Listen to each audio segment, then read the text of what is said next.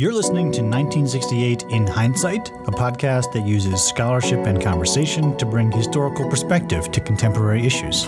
My name is Jason Steinhauer. And my name is Paul Steggy. In this podcast mini-series, we'll be taking a look at key issues facing our world today, and showing that to better understand them, we have to look back to 1968. A closer look at that iconic year can help us to think about these issues in new ways, and perhaps get us one step closer to finding solutions. In this episode, income inequality. Today, income inequality and what to do about it have provoked a great debate among policymakers, media, and the public. Income inequality risen in every state since the 1970s. Income inequality is the issue of today. Income inequality in America, that is the subject of this evening's Talking Points memo. In Gallup polls, inequality is repeatedly cited by Americans as a significant problem facing the nation. This did not begin in 2011 with the Occupy movement, in 2008 with the Great Recession, or even during the stagflation of the 1970s. Income inequality was already an issue in the 1960s. How did it become a political issue? For that, we asked historian Marisa Chappell. My name is Marisa Chappell. I am an associate professor of history at Oregon State University. So there's this very famous story about Kennedy's aides reading Michael Harrington's book, The Other America, and sort of discovering poverty. I don't know how much truth there is to that particular anecdote, but there is a way in which poverty, economic inequality are not high on the priority list of most politicians and policymakers in the early 1960s. On the whole, America had been growing wealthier in the 1960s and had been for more than 20 years. Personal income and personal savings both more than doubled between 1955 and 1967. But there was a massive gap between those benefiting from the economic boom and those being left behind. I think that the reason that poverty becomes a political issue is in large measure because of the Black Freedom Movement and because of other social movement activists who are making it a political issue. For in your time, we have the opportunity to move not only toward the rich society and the powerful society, but upward to the great society. That's President Lyndon Johnson speaking at the University of Michigan in 1964. Pressure from civil rights activists and intellectuals within policy circles led President Johnson to declare a war on poverty and to lay out a vision for a great society. The great society rests on abundance and liberty for all. It demands an end to poverty and racial injustice, to which we're totally committed in our time. By the mid-60s, there are policymakers and politicians who are concerned about the problems of poverty and economic inequality coming from one side, and then there are activists who have always and long been concerned about that, but who are trying to make that a central issue, and they sort of come together. And then this reaches, I think, a kind of a crisis point maybe by 1968, because you've had the Civil Rights Act, you've had the Voting Rights Act, and not much has changed in terms of economic disadvantage and economic inequality and high rates of poverty. And so there's an urgency. To bring attention to the issue, Martin Luther King Jr. organized a Poor People's Campaign in spring 1968. Despite King's assassination in April, thousands gathered on the Mall in Washington in May and June to advocate for better income and housing. Among the proposals was an economic bill of rights that included a potential solution to income inequality, a universal basic income. In his later years, King increasingly focused on economic inequality and had begun to plan this Poor People's Campaign, wanted to pull the energy of the civil rights movement and broaden that out and bring low-income people from across the country of all races to Washington, D.C. And a guaranteed income was, of course, one of the key demands of that Poor People's Campaign. Some of the nation's leading economists echoed this demand. In May 1968, the New York Times reported on its front page that more than 1,000 economists wrote to Congress endorsing a national system of income guarantees.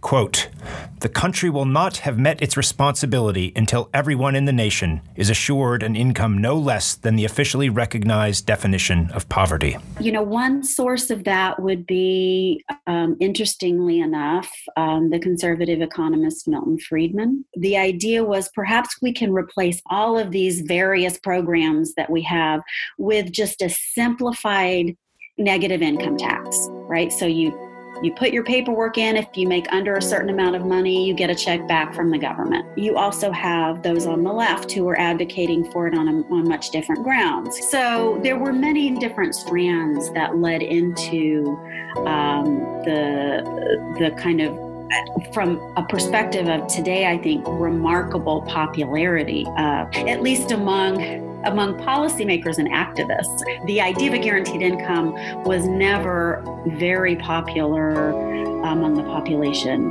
at large. In 1969, universal basic income was supported by the new President Richard Nixon's administration. A bill twice made it through the House of Representatives. It ultimately failed in the Senate.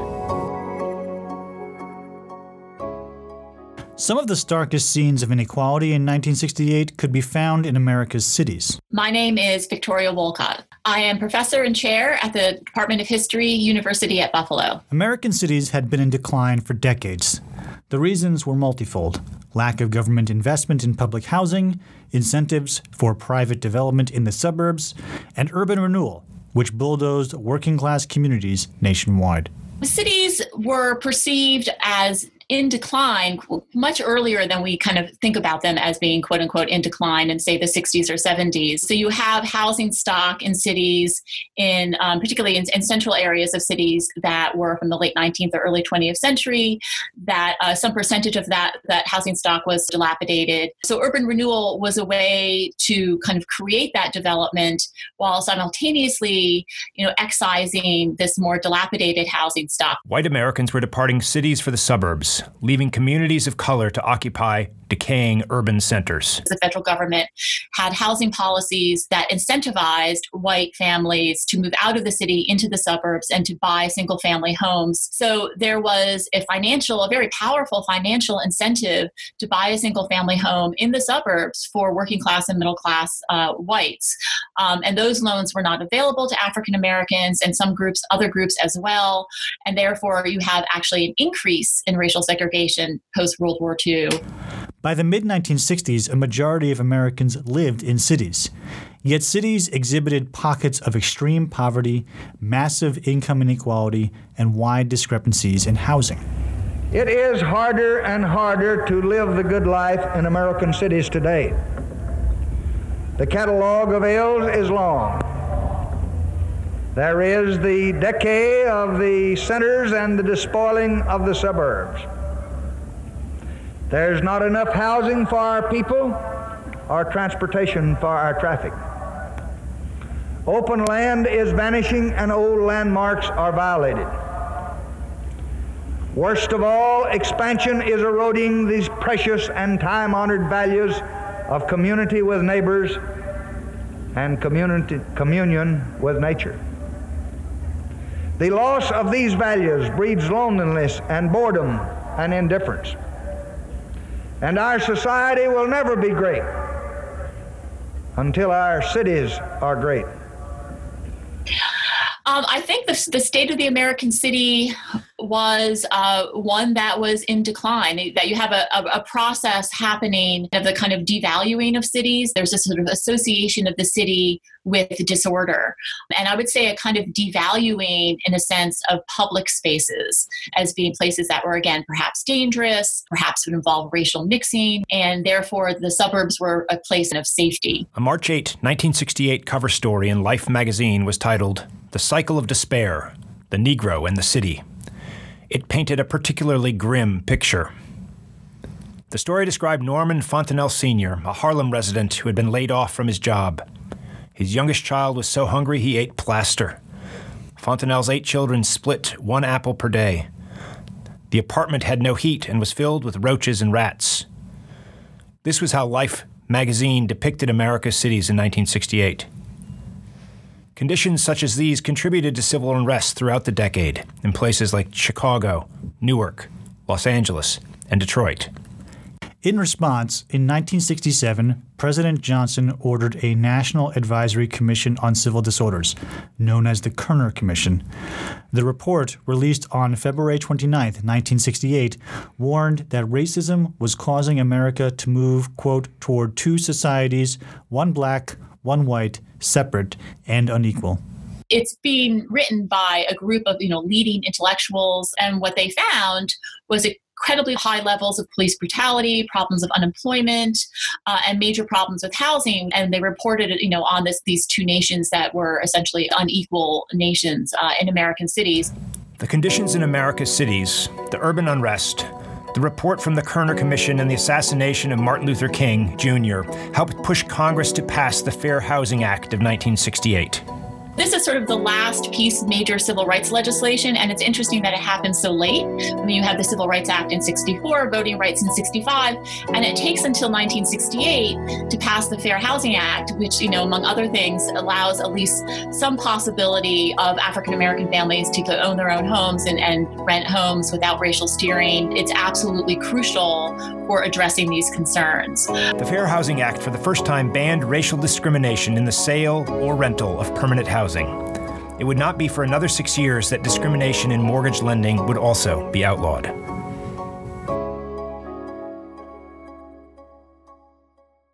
So how does thinking about this history help us today? Well, for one, it should confirm that income inequality is not a new problem, nor is it a new political issue. Income inequality has been a challenge for at least the past 50 years, and many of the key factors driving it have yet to be fully addressed. It's a product of a complex network of problems: housing, discrimination, lack of government investment, unfettered private development, education, employment, job outsourcing, automation. These trends were already in motion 50 years ago.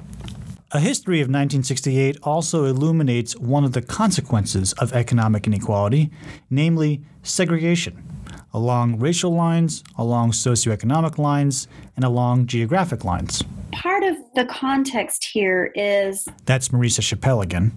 In this long post-war era, as many white Americans were able to achieve a new level of economic security and upward mobility, you have this period of time where people are becoming more segregated economically. And so as urban areas are being disinvested, right, and suburban areas are becoming overdeveloped, this is why a lot of policymakers talked about kind of pockets of poverty, right, because it seemed that poverty was sort of geographically concentrated. And I think a lot of that poverty did shock many Americans. Today, the idea of a universal basic income is again gaining some traction.